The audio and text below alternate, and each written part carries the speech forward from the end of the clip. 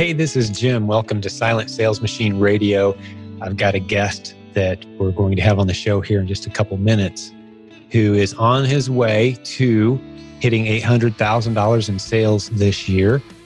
His model started off as books. He was just selling books, and he would get a lot of books and big orders and take them to the warehouse and making about $10,000 in sales a month. And it was good. And he's had a job for most of the time too, while he's been building his Amazon business, a sales job. So we're going to go through the story with him. But the cool part of this story, to jump to the good parts of what you're going to learn today, is some of those things that he's experienced as he's grown from a smaller seller, relatively smaller seller, to one recent month was $180,000. That was kind of a spike on the radar. And he talks through why that happened, how he found the cash to buy all that inventory, how he managed it, and where they're at now and what they expect to do. He's working full-time with a career that has him traveling a lot. And he's kind of leveraged that travel into finding unique places to source inventory. He's got some very high-priced items that he's selling on Amazon, which is interesting. He's buying things for around $300 and selling them for a few thousand. That's pretty cool. He gets into that as well today. But I just love that this is another young family with some young kids and some kids on the way, and just a really neat future ahead of them as you think through. They're doing this together. They're doing it from home. He plans to go full-time by the end of this year. About 6 months or so from now is his goal. And just a really insightful interview that reveals what it's like to scale from really not knowing much about selling online to building what they're going to have as multiple streams of income, because I know some of the things they've got going on that are pretty special from talking to him. So excited to bring you Mr. Brandon Mizell today. You're going to really enjoy this interview. Just a straight shooting guy who tells you what he knows, a very open book type of personality. And I sure appreciated my time with him as I got to know him a little bit. So let's jump over and get Brandon on the line right now. Enjoy this episode. So Brandon, welcome to Silent Sales Machine Radio. Thanks for having me, Jim. I appreciate it. It's really good to have you. We've been trying to do this for a while, as often happens with busy, successful people, man. But I'm looking forward to getting to know you. I've seen your name pop up. You've shared some incredible screenshots. You've been going at it hard for a while, man. Tell us your story. Yeah, definitely. I also appreciate you having me on here. It's been listening to pretty much every podcast that you've come out with so far. So it'd be interesting to hear it from my own, but my own voice. But yeah, just a little bit about my story. Starts probably a couple of years ago. I was in outside sales, and I was doing very well in my career job. And I had a couple friends of mine that had been selling on Amazon, and they had been trying to talk me into it and get me doing it. And I was doing okay at the time. So my work-life balance was pretty good. And so I told them I really wasn't interested. And, I was doing okay, and I didn't want the distraction, And so I'll never forget it. It was July 31st of 2017. I got laid off from that good job, And so I went from August 1st until, basically January 1st. I didn't have a job. We survived, had to sell some assets, but we survived. But I used that time, and I found out how hard it was to actually find a job. It's a lot harder than people think, especially when you're being honest. And so I used that time to not only try to find another job, but also learn a little bit more about the Amazon thing, because at the time, my buddy was trying to get me to do it. He was doing about $10K a month. And then, he'd been trying to sell me on it for about a year. So by the time that I was kind of looking at it more seriously, and he found out that I had got laid off, he was like, man, you really need to take a look at this, because he kind of upped it to around $40K a month. So I started kind of looking at the numbers, and he was honest to me about some of his returns. And so I got a good idea of his real take home was.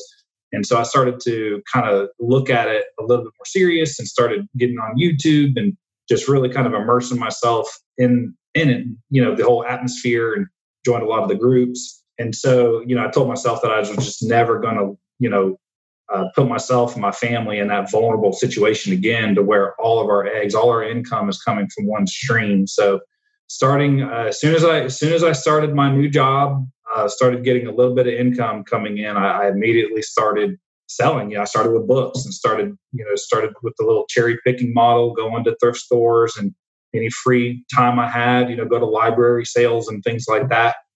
And, kind of got, one of the problems I ran into was to do my job, finish around 3 or 4 o'clock. By the time I really could get out to hit up a lot of those thrift stores, they're all closed.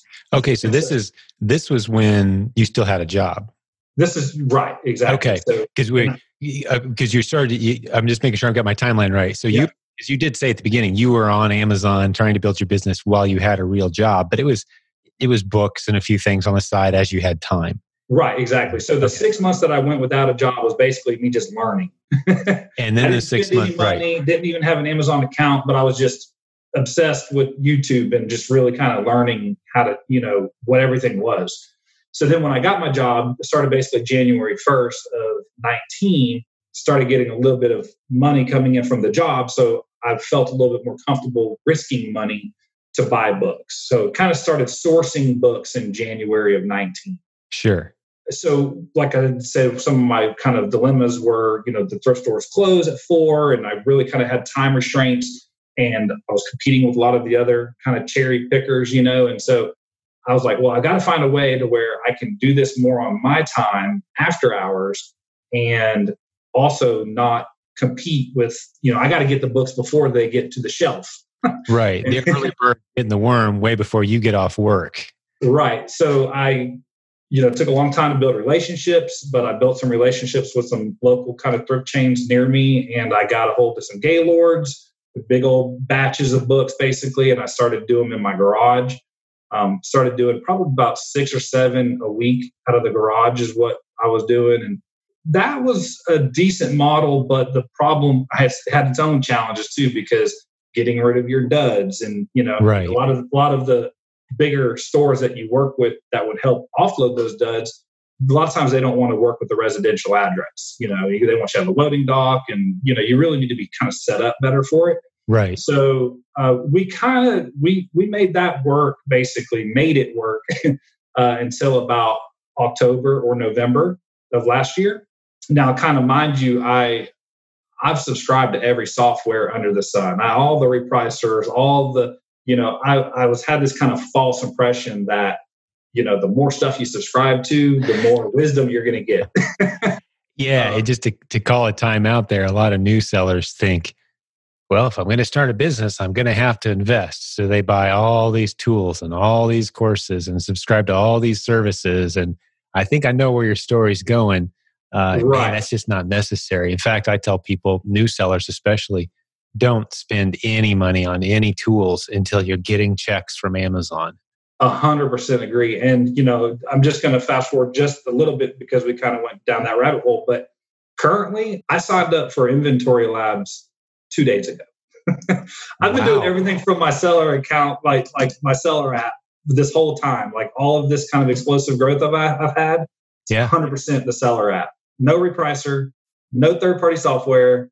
And I know, a lot of that stuff I need to get in the repricer I do have is for my book inventory still, but I don't have it repricing my merchant fulfilled stuff, which is what I'm kind of currently focused on. So 100% it's doable without a lot of fancy software. And so that was one of the things that I was struggling with, because all the money that I had coming in was going right back out the door to subscriptions and everything else. And so right. It was I really felt like I was spinning my wheels. And so I forget, it was either like October or November-ish time of last year, we signed up for coaching. So I ended up getting PAC, and then I got the Repins course, and then I got coaching. Well, so the Repins course is included in the Proven Amazon course. So correct, but I got the Proven Amazon course, you got the Replins. Correct. You paid for both. So we owe you a few bucks. All right. Don't worry, it's no big deal. It's paid for itself. So, and then I really we are kind of the worst model of what a coaching student is, because we're very indecisive. we keep changing, what we want, and we weren't very clear to a lot of our coaches. But the main thing that we really signed up for coaching for was because, my wife was contemplating going back to school.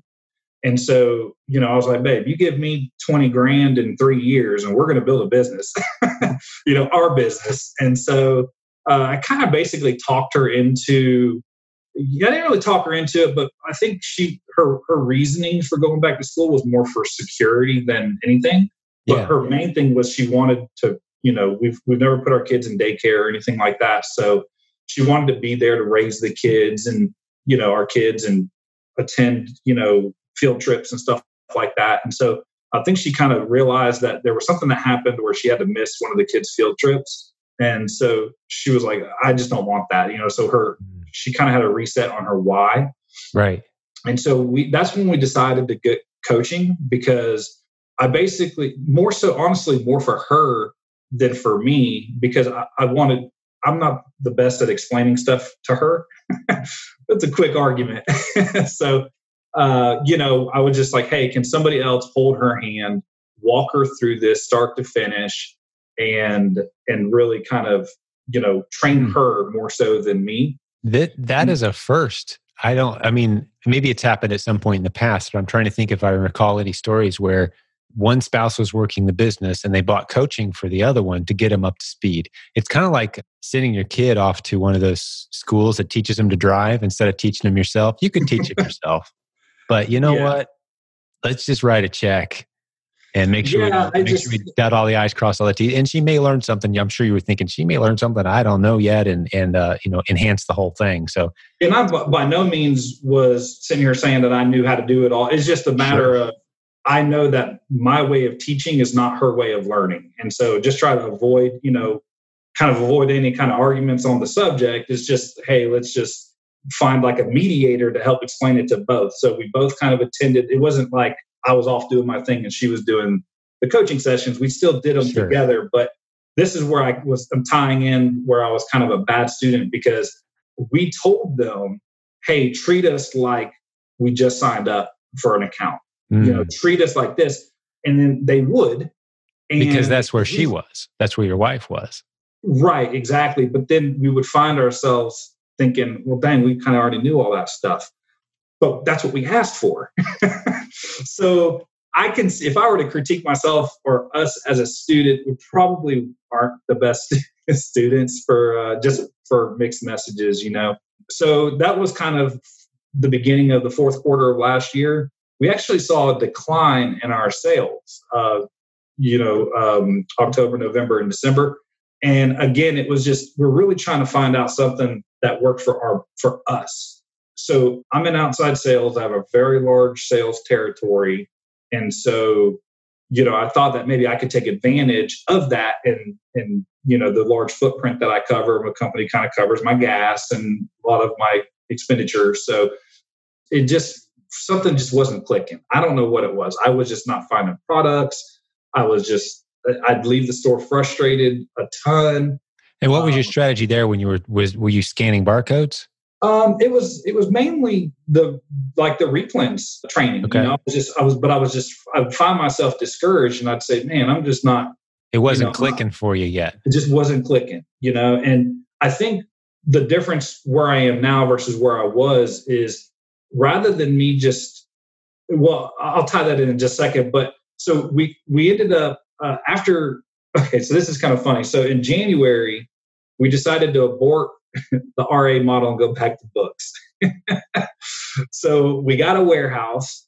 I kind of partnered up with a buddy of mine who was going to help cash flow an employee.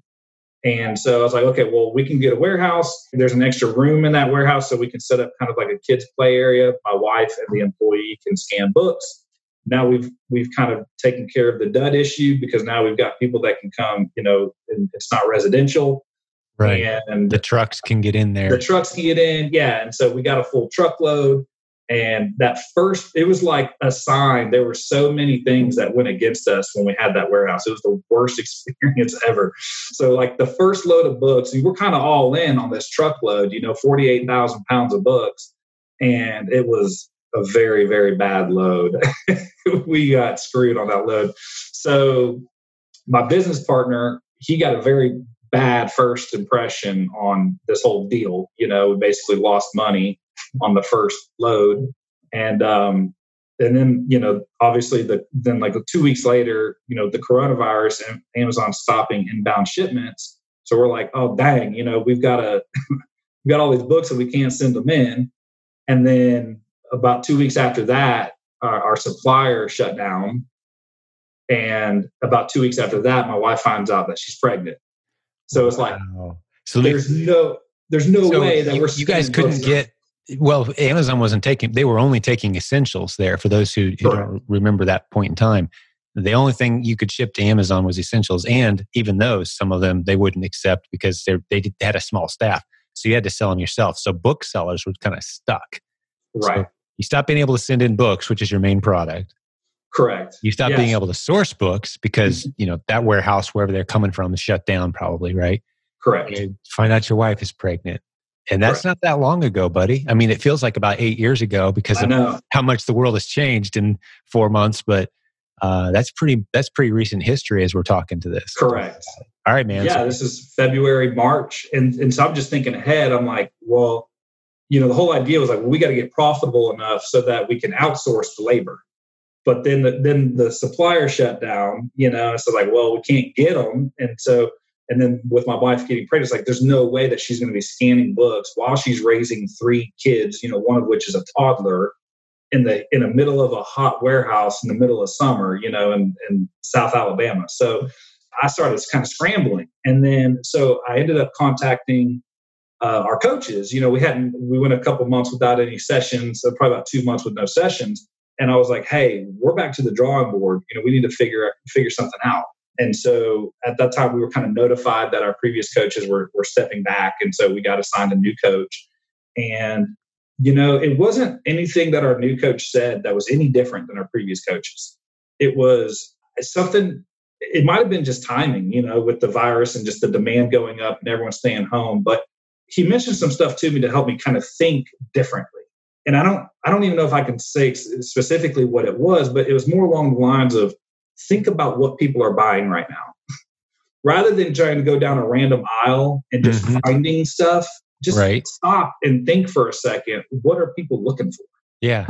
And around that same time, I think you shared a link to what people were buying or what sales were increasing. Yeah, it was a cool infographic. I'll have to stick it in the show notes.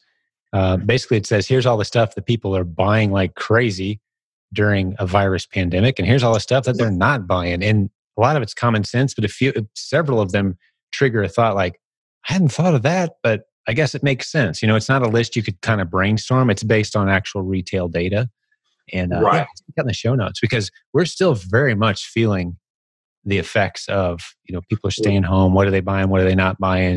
There's a lot of things people just aren't buying again yet. Yeah. I'm not huge on the news, but the little bit I've listened to, it kind of sounds like it's going to stay this way for a while. So I don't, anticipate it going away anytime soon. But but basically looking at that list that you shared, plus the conversation I had with my coach, it really just kind of started getting me thinking about exactly that. Like, what are people buying right now? And so I kind of just, I found a couple of products.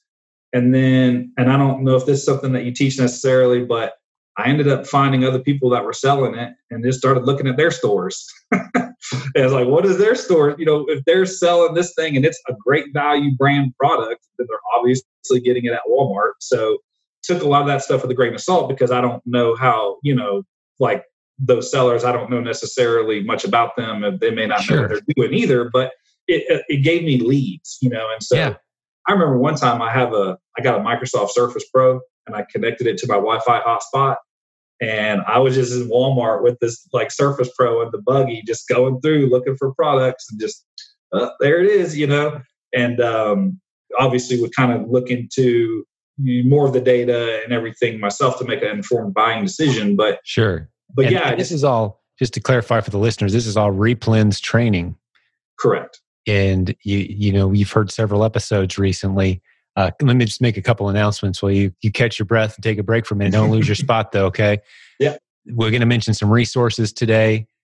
and like that infographic that Brandon just mentioned, silentgym.com/podcast, silentgym.com, or just click on the podcast button. Look at today's episode. You'll see in the show notes, depending on where you're listening, you may or may not see show notes. But that's where you can find it, and links to all this stuff that we're talking about, the replens training, the infographic that we talked about, any of the links we talked about. So that's an important thing. And all of our other shows too. If you're watching us on YouTube today, you should know that most of our episodes aren't video. The vast majority are audio only. So go to silentgym.com and you can hear all those episodes too. Good time to drop that reminder in there. But yeah, part of what we train you're not scanning barcodes as you walk down the aisle. You're looking at product by name. And a lot of people will just take a video or take some pictures of the aisle because they're not comfortable going super slow down an aisle. Because you can, once you've got the replen skill set, you can almost see a replen person in action. They're just moving super slow through one aisle. And that could be all they do for like an hour or two. Or you can take some pictures and take them home and do your research that way, which more people are getting more and more comfortable with. But so there you go, going through scanning. And like, how did that business model vary from like the books? Like, I gotta think there's more flexibility, predictability. It had to feel really good pretty fast, I'm thinking. Yeah, I mean, one thing that I felt with the books was there was kind of three things. It's predictable based on our source. If we stuck with the same source, we kind of knew what our scan rate was going to be. It was predictable, outsourceable, and scalable. Those are kind of the things that I felt like I had a good grasp on, but it just didn't fit our situation, because I do have a full-time job still. And so I'm not able to sit up there at a warehouse and scan books all day long. So, it felt a lot better because the returns are a lot better. I actually saw the needle move, when I started doing a lot of the replen stuff. And, I'm the kind of person that there's not much shame in my game, so to speak. I have no problem spending time at Walmart and getting in people's, not necessarily getting in their way, but, have people kind of work around me. A lot of people may get uncomfortable or have some anxiety about sitting in one spot for an extended period of time, but I don't think of it that way at all. Right. So I told a buddy of mine, I was like, I just saw a guy in a Fox suit onesie with a gas mask walk by me. Like, this Walmart's the place where there's no shame, And so I can buy. That's so true, man. Yeah, especially right now, there's all kinds of crazy. So you taking your time going down an aisle, looking at people just think you're, reading an article or something, or, they don't care. You're looking at your device. It's actually a lot less suspicious looking than scanning a bunch of barcodes. That feels awkward to a lot of people. Scanning barcodes on the shelf. Like, we don't know. We don't do that. You're looking up the description. You're typing in the product description and doing the research that we train you. And you're using the tool called Keepa, which we talk about all the time around here. KEEPA, Keepa.com. And you're just doing your research as you go down the aisle. That's the gig. But yeah, exactly. Keep going, man. And one thing that I think Jimmy mentions in the training that I think is, I don't know, I feel like it may have been glossed over a little bit, but it's been extremely powerful for me is just started doing this a couple of weeks ago is there's a ton of items that the seller app doesn't find that if you use the buyer app, you could find it that way. And there was a ton of items that I wasn't able to find just typing it in, add product in the seller app, that's using the great tip. And to be honest with you, I don't have legendary sourcing. I don't have, any other sourcing software. So it might show up in the other stuff, but I didn't have it. I'm just using the seller app. So I just pulled up the buyer app. And so people know, like, what's the buyer app? What's that? You just go to Amazon.com. If you're just an Amazon customer, you can download Amazon's app, and not necessarily or just pull up Amazon.com on your phone. Yep, exactly. I've heard you get actually slightly different results that way too, versus using the app. So just Amazon.com. Yeah, Amazon.com, man. So as you're researching and you type in the name of that product, scroll through, get some ideas. You see one that looks interesting. You do a little research on Keepa, and you'll start to develop some really good instincts very fast. And you'll just see stuff jump off the page at you. It's like, what? Someone's paying $18 for that? Man, I can get those for $2-3 a piece. Exactly. Right. And that's where you start to get excited, and this makes sense. And you hear these stories of these people finding a couple dozen replens, which means this is going to be a repeat selling item, consistently selling the same amount to different people. It doesn't have to be a consumable. We say that all the time. We're not just shopping in grocery here, guys. We're talking The example we always use, it could be a hammer, it could be a screwdriver, but it sells consistently at a good profit margin. So you know how many you need to buy, you know when it's time to buy more, and you know how much you're going to make selling it. I made a killing in the sports and outdoors category. It doesn't have to be grocery. Nope. But one thing that I lost my train of thought. One thing that I was going to say is a lot of these people that create listings, they're pretty smart, and they do a really good job at hiding the listing. Meaning if you scan it with the barcode or even take a picture of it, a lot of times it's going to show. Most of my profitable products show up as not found if I were to just straight up scan it. Most of them have been found through reverse sourcing or just using the buyer app and just looking it up on Amazon, and then just kind of going, I guess, more old school with it. And that's one thing that we've really kind of focused on is we canceled a bunch of subscriptions. Like I said, I just re-signed up because I got to get my accounting in order. That's what I've been doing all day is getting my accounting in order. So kind of signed up for Inventory Labs for that purposes, but and Keepa. But a lot of the stuff, the last couple of months have been so good that you can pretty much look at a sales rank and you don't even need Keepa for the last couple. Now I'm not saying that that's normal, but yeah. I understand with sales rank being a snapshot in time. I understand that. But sales have been so strong lately that you really don't need to. Somebody had made a comment in the Replens Facebook group saying that they're struggling with finding a replen. And my comment to them is don't label it a replen until it's sold. Like just buy it. If it sells, buy 3 of them. If it sells, buy 7 and just slowly increase your buy quantity. And that's what I've been doing anyways. If I find something that it looks kind of profitable, I'll buy one, If it doesn't sell, I'm going to return it. Right. So that's the beauty of it. And if it sells, then I'll buy a couple more. But I don't go deep on anything until it's kind of proven itself out. So yeah, you test small, test slow, and let things prove themselves out.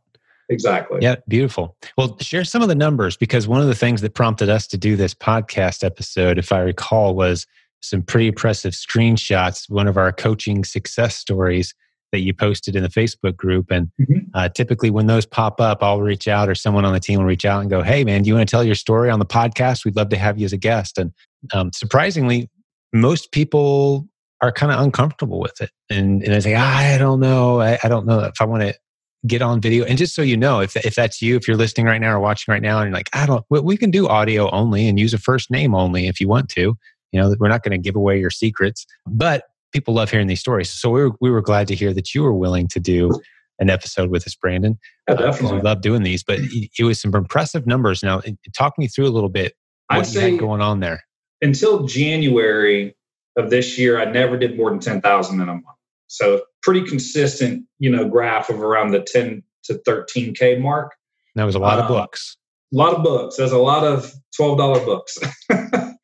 So in February, we did right around 20 grand. And then March, it kind of dipped down. But in April, we did like 180 grand, which is crazy to even think about, That's insane. Yeah. March dipped because you couldn't get any more books and you were transitioning to something new. Exactly. But once you transitioned, which just took you a few weeks with Replens, it exploded. How many different products? You just said 180,000. You were like 10, 180. Like, what just happened? That's the pandemic effect. The whole world started shopping online more, twice as much shopping as we were doing before. And it's still holding steady. And again, to make a point that you made a few minutes ago, I don't think it's going to change anytime soon. Even if we're given the all clear, hey, no one needs a mask. Hey, the virus is gone. Hey, it's all good now. There's going to be a lot of people. I keep saying, I think we've created a whole new wave of millions of Howie Mandels, which is like, he's a germaphobe, right? He's a famous comedian in the United States. He's like, we've created a bunch of germaphobes. There's going to be plenty of people wearing masks after everyone's been told you don't have to wear masks anymore. And they're going to be staying home when they shop. So that effect is here to stay. So that was a big factor. But I'm curious, how many different products were in that 180,000? Did you find like one or two just like and went all in? Or no? I don't have the exact number. I would say it's probably around 50 different SKUs. 50 replens. And, and it took you a couple weeks to nail those down. Yeah, I mean, obviously sourcing them was, well, it doesn't hurt whenever you're sold out by the time you get to the next store. So you kind of know that it's going to sell well.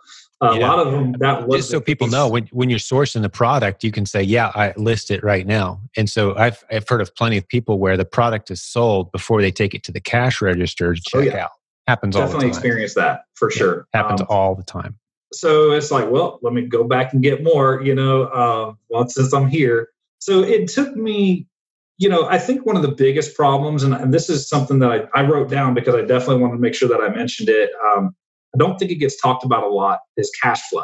Mm-hmm. Because when you're just doing 10 grand a month and you jump to 180, there's got to be some cash that's being spent, And so one thing that, and I have a newer kind of account, if I'm not mistaken, I think there's like 3 different versions. Like if you're like an older seller, you can just do daily disbursements. Just sell it today.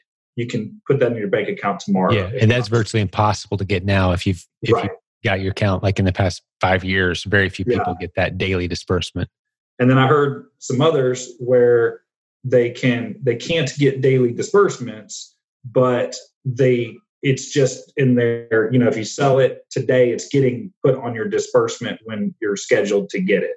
Right. So there's no reserve or unreserved balance. And so that's what I have I've got the newer account where you have a reserved and an available and an unavailable balance. Sure. And so what this looks like is, let's say you find an item that costs you $20.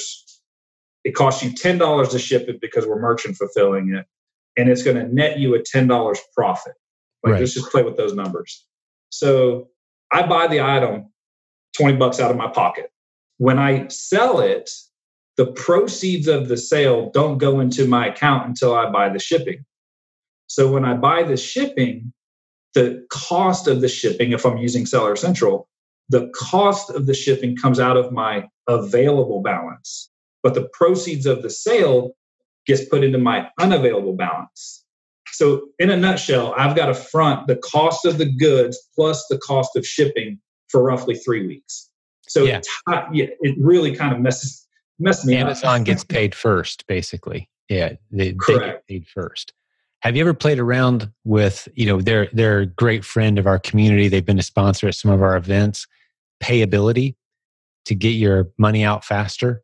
I haven't. They charge a little bit for the service, but to mitigate cash flow issues, sometimes it's worth it to have that daily disbursement or that regular disbursement. Payability, you should look into them. Yeah, I think they might have even reached out to me a couple of weeks ago. At the time, I hadn't really hadn't experienced the growth yet, so I didn't need them. But so luckily I've kind of well versed and kind of financially savvy, so I kind of know how money works and things like that. So I was able to kind of juggle it, and it doesn't hurt also that I don't really need the money from this, everything's getting rolled back into it. So it's not like I'm withdrawing money to pay my bills or put food on my table. So that really helped with the cash flow. But, I'm not a huge fan. I'm kind of a Dave Ramsey guy. I'm not a huge fan of credit cards, but we did use some credit cards for business purposes. They're all paid off. So, nothing crazy lingering out there. But because we got some no interest credit cards. Mm-hmm. So we were able to kind of manage those, and, they gave me a credit limit increase. So we were able to kind of manage those and make it through. But that's definitely something that I had to make an adjustment on. I was not prepared to tie up, a lot of money for a couple of weeks. So it all worked out. Things are starting to kind of, I guess, I don't want to say slow down, but they are starting to normalize a little bit. So it's starting to kind of catch up. The money's starting to catch up. But definitely something that if you're a newer seller and you have the newer account and you do experience growth, I would just say, expect a cash flow deal. A cash flow issue may happen. So you're waiting on your money, and you want to go buy more inventory, but Amazon's sitting on your money that you earned selling. Exactly. Right? It can come back at you slower they sometimes check inventory in very slow and sometimes they pay you very slow. But it's nice to have that big balance out there of like, hey, you know what's coming. And that gives you confidence that you're doing something right. And right. Keeps you moving forward. Like, okay, I'm making money here. So, you get other creative ways to maybe source some funds. But yeah, that's a great tip, man. Just kind of being heads up. The cash flow could be an issue, especially if you go from $10,000 a month to $180,000. Like, where'd you get? Because that represents what, $100,000 or $80,000 of inventory, something like that. Yeah, I would say so. A lot of the shipping fees just came out of my available balance that I had just from the 10K kind of rolling. Right. And then just a matter of just juggling. I had 2 different credit cards that we just kind of kept juggling and just paid this one off before the interest hit. And then this one had no interest. And so just between juggling it, if I had to guess, so I did come into a couple of really kind of high dollar products. I was selling one for like $2,700, and so a lot of people kind of get scared of buying something, maybe that costs that much, or, there's a little more risk involved. It didn't cost me that much. That's what I was selling it for. Sure. But what'd you buy it for? What was your price? There's a couple of different ones. There's one that I bought. I paid like $180 and sold it for like $1,600. And then there's another one I paid $300 and I sold it for $2,700. And I sold like 4 of them. Wow, that's a nice margin, dude. Yeah, I was super sad. And those all sold on the same day. I rented a box truck, and I just went on a road trip.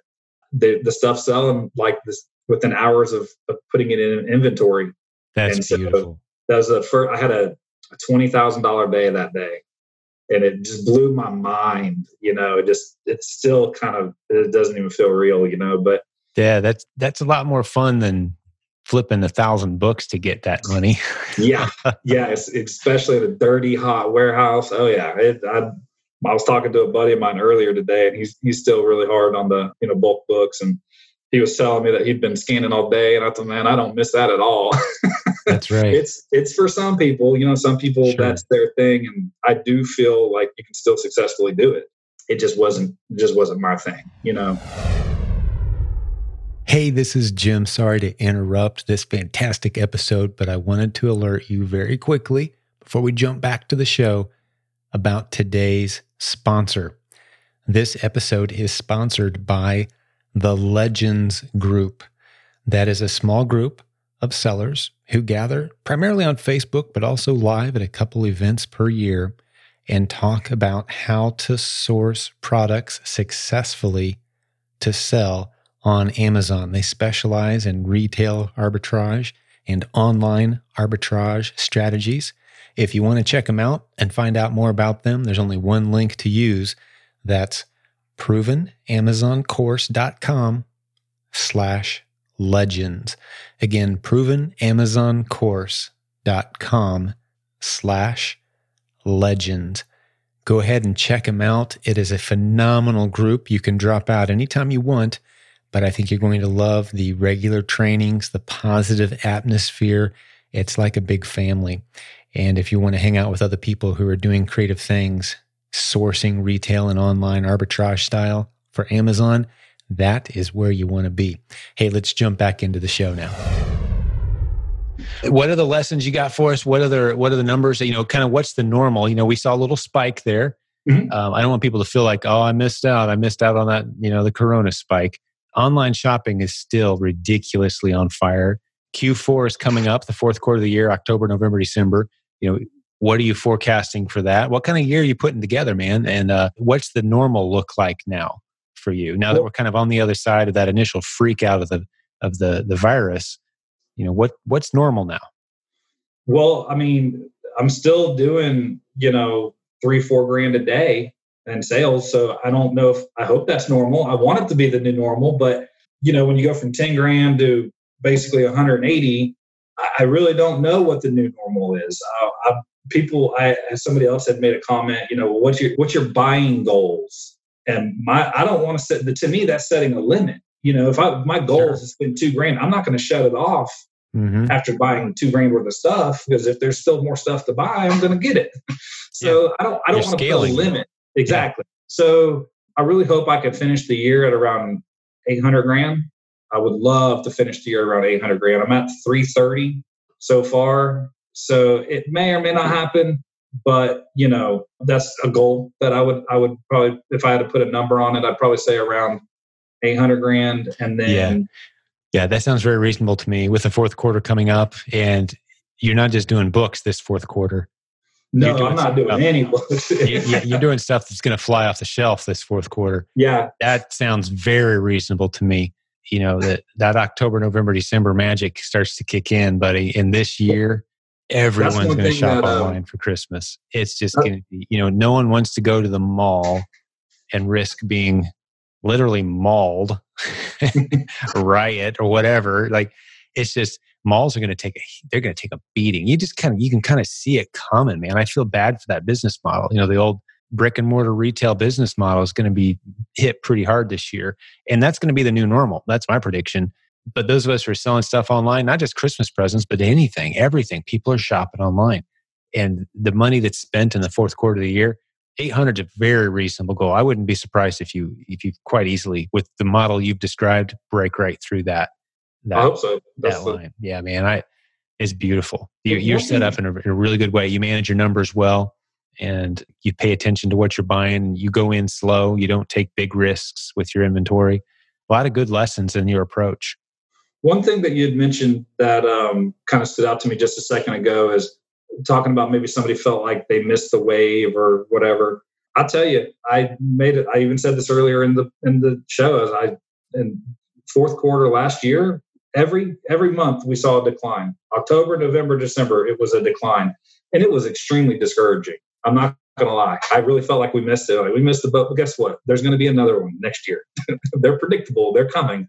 So that was one thing that, I feel like that maybe my biggest story was that I didn't quit, because I have almost quit so many daggone times that it's ridiculous. And, if there's one person out there that just decides to not quit after listening to this, then that's a success for me, because, it really just takes, I don't know, it's just like a light switch. And that's one thing that the coaches always said was, it's just going to switch. It's just going to click one day. Yeah. And it's not really explainable, but it's true, Yeah. And, that's almost a litmus test. You can hey, has Replens clicked for you yet? Right. And if people go, well, that means it hasn't yet. Right. Because once it does, you're like, oh yeah, I can hop in the car anytime I want. Give me an hour and I'll come out with 8 new Replens, any retail store anywhere. Exactly. Once it clicks, it's like, it's a cakewalk. It takes a little bit of time to get there. Some people it takes a little longer than others. We've got several different ways you can learn it. Some people pick up the course and that's all they need. They go in the side, the Proven Amazon course, grab the Replen module, look at the videos, makes sense. They go off and do it. Other people, we just formed our Replen group mentoring. I'm not sure if the doors are open on that or not right now. I don't know if you heard word of that, Brandon, but our group mentoring, about 50 people at a time, and forming partnerships and accountability groups inside of, it's a really cool concept. I'll stick a link to it in the show notes, silentjim.com. But it's just, the link you need is provenamazoncourse.com/RGM, Replen Group Mentoring, just lowercase RGM, provenamazoncourse.com/RGM.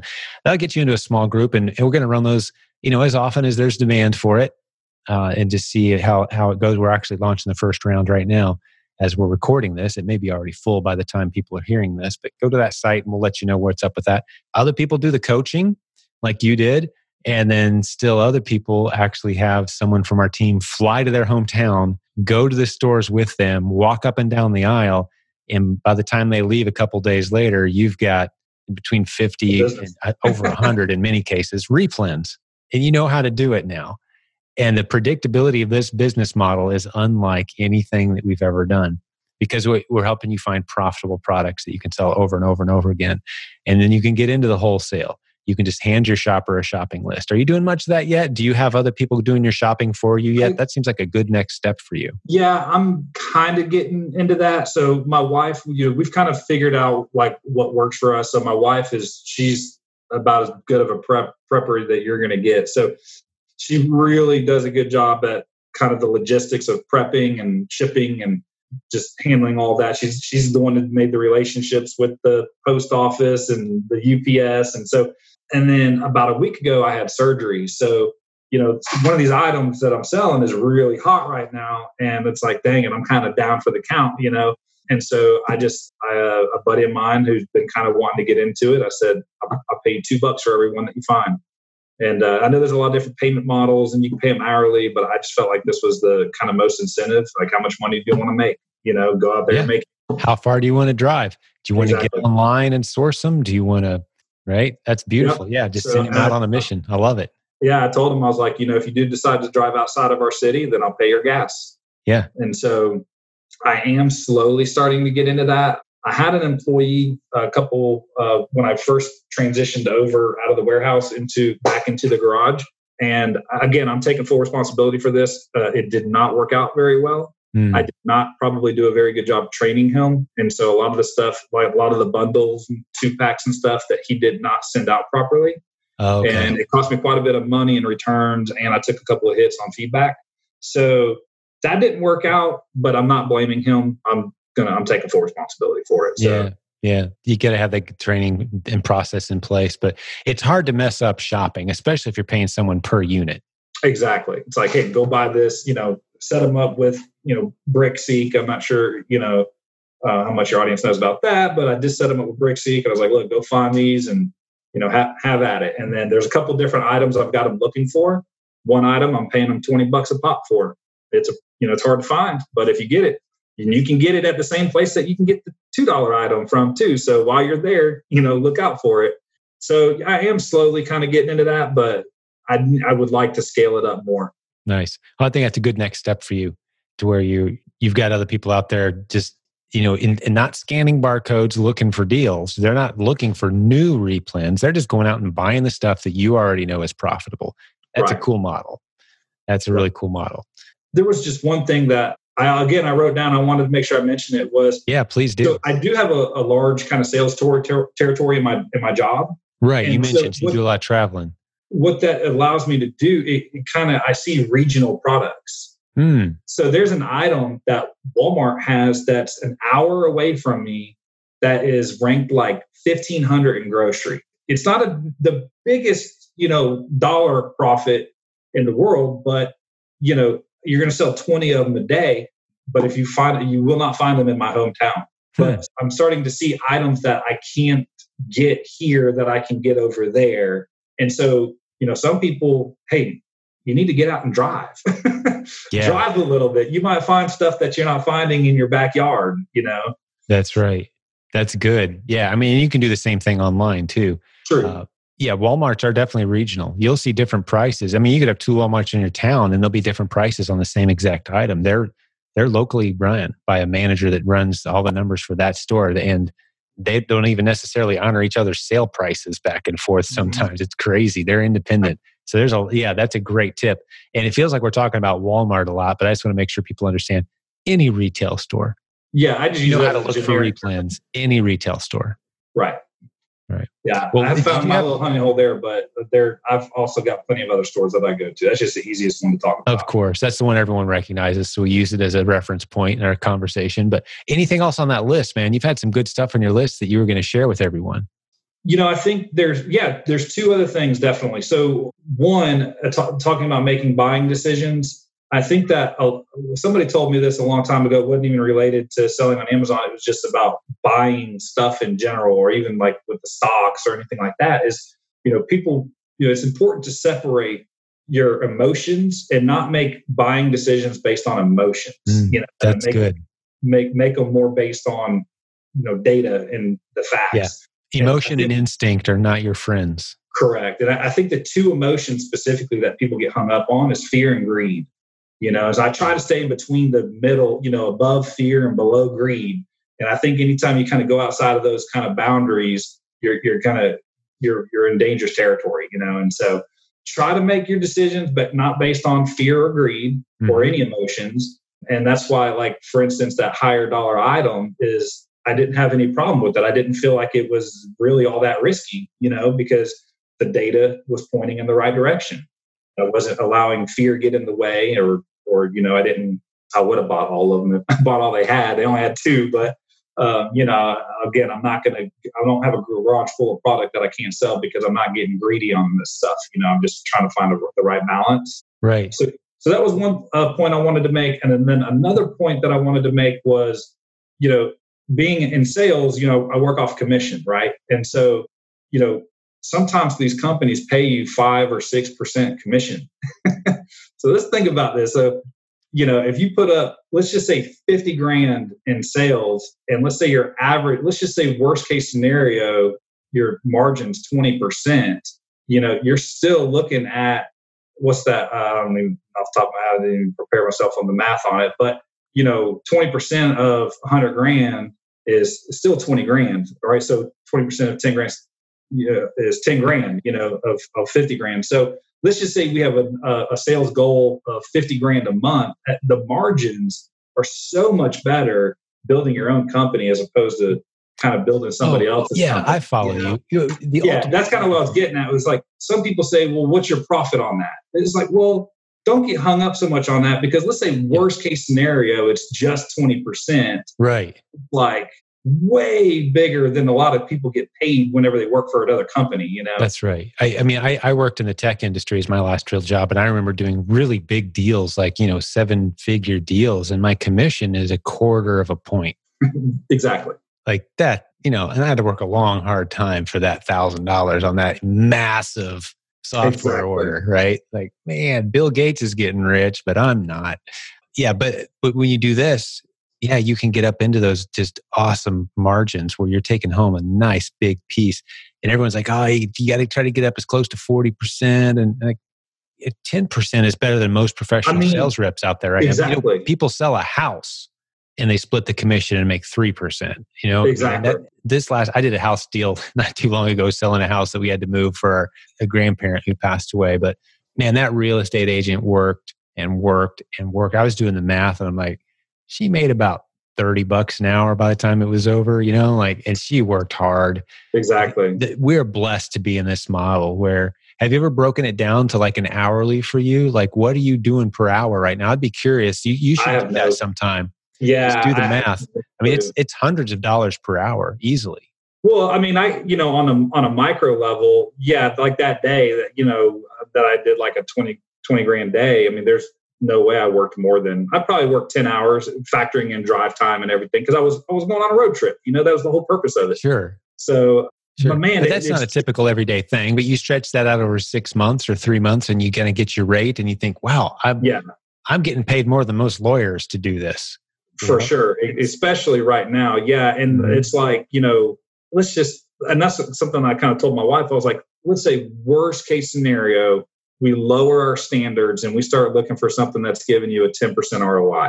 Right. $1 million business is still going to bring you $100 grand a year. Like, it's like, and if you do that, then if you're willing to accept 10%, then that opens up so many more products that are, available to you. So I definitely see where Jimmy was talking about early on in the course where capital may be an issue. So look for the faster selling, higher ROI items. I 100% agree. Yeah. Especially when you're getting started, it's nice to try to get some of those bigger wins instead of getting, tiny checks.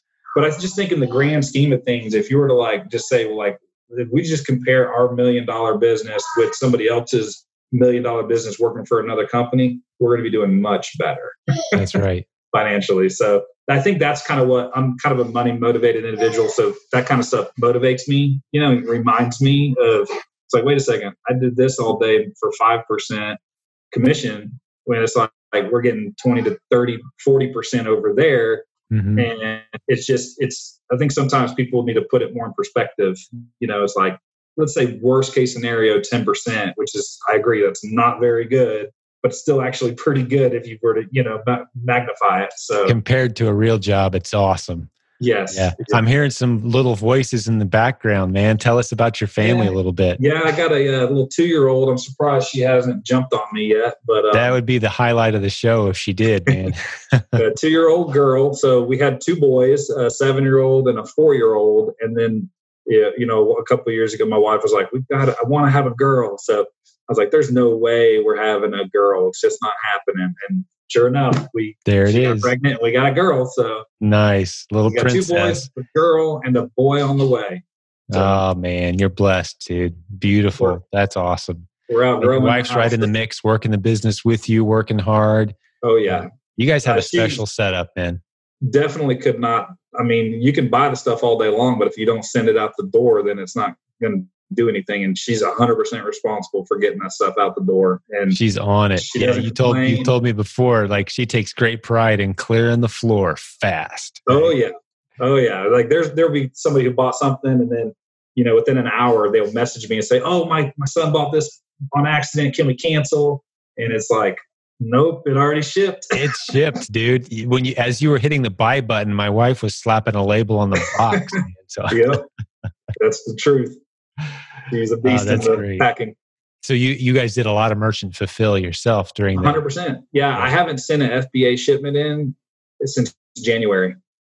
So we have just been. Wow. We're not the most conventional probably guest you've had on here, but yeah, 100% of what we've done, we put tape. We've boxed everything that somebody sold. Yeah. Yeah. Well, and when you do the math, you're making more money. So instead of paying Amazon to lose your inventory and damage your inventory and charging you a fee to do it, FBA is beautiful 97% of the time. But then you get those like they lost something, and you send them 50 and they say you sent them 43, and it's, there's going to be challenges. So if you are able to send, especially on those higher end items like you talked about, you don't want one of those getting lost in the warehouse. This $300 item you sold for 27 or whatever it was. You don't want them losing a couple of those, right. Man, that hurts. And, I do feel like I'm a little bit more in control. I feel like it's more of my business because I'm, now, will I go back to FBA? 100%. I'm about getting tired. I'm getting a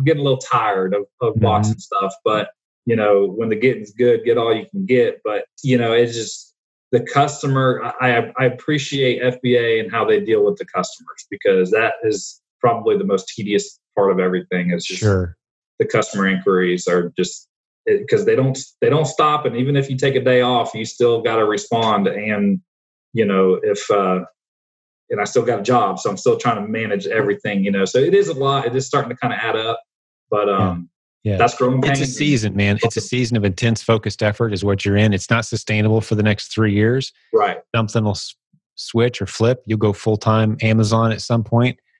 Maybe hire a team to where you can be more freed up and keep that regular check coming in from the real job while, doing the parts of it that you enjoy or that only you can do. But yeah, you've got a lot of options in front of you. You're positioned extremely well with a beautiful young family, man. These are the kind of episodes and the families that just warms my heart, because you guys have options. You have a nice future. Some of those challenges that hit every family at some point, you're going to be writing a check to mitigate those challenges versus sweating it out. Like, what do we do? How do we go find the funds to do this? Right. You just write a check and move on with your life because you've built something incredible and you're doing it from home with your wife, man. That's just it's a beautiful thing. One of the most rewarding things so far, because, when you're constantly rolling it back into it, you don't really have anything tangible. You know what I mean? To like show. And we wrote it a couple of days ago, wrote a $20,000 check, and I paid off my student loans. And let me tell you, that was the best feeling in the whole world. If that don't motivate somebody right there, I don't know. Like that, because my wife I haven't paid her. She hasn't taken a dime. And we both agreed. We're like, this is payment tenfold, to just to have them things out of here and don't have to write that $500. We've been, paying $500 a month on them things for the last 7 years. And so, nice. Yep. You kicked her out of the house, man. That was it Sally Mae or whatever? Sally Mae got evicted. Sally Mae got evicted. That's a Dave Ramsey line, isn't it? Yes, it is. Kicked Sally. That's a big education lender for those who don't know it. Man, that's a really cool story. I truly enjoyed hanging out with you today, man. It's some great tips, and you're a sharp dude, and you've got a bright future. And I love that you kind of came up through our systems around here, the Proven Amazon course and the coaching, and you helped sharpen us along the way, even with some of the things you've taught us. And I think some people are going to be pretty motivated after this to jump in and start making some things happen. Yeah, definitely. I hope so. Beautiful. Well, I'm going to talk to the listener for just a minute and say, hey, thanks for hanging out with Brandon and I today. I truly enjoy doing these episodes. I hope you do as well. And the only payment we ask for in return is leave us a review.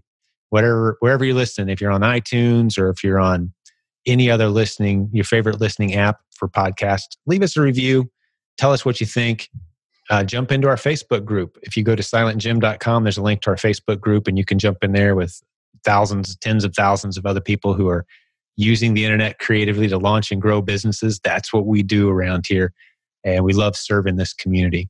But if there's any final thoughts, Brandon, before I wrap up this episode, man, you got anything to say to the listeners? Maybe someone that's new out there, any words of advice, and then I'll land this episode, man. All I would say is don't quit. If you need some words of encouragement, reach out to me.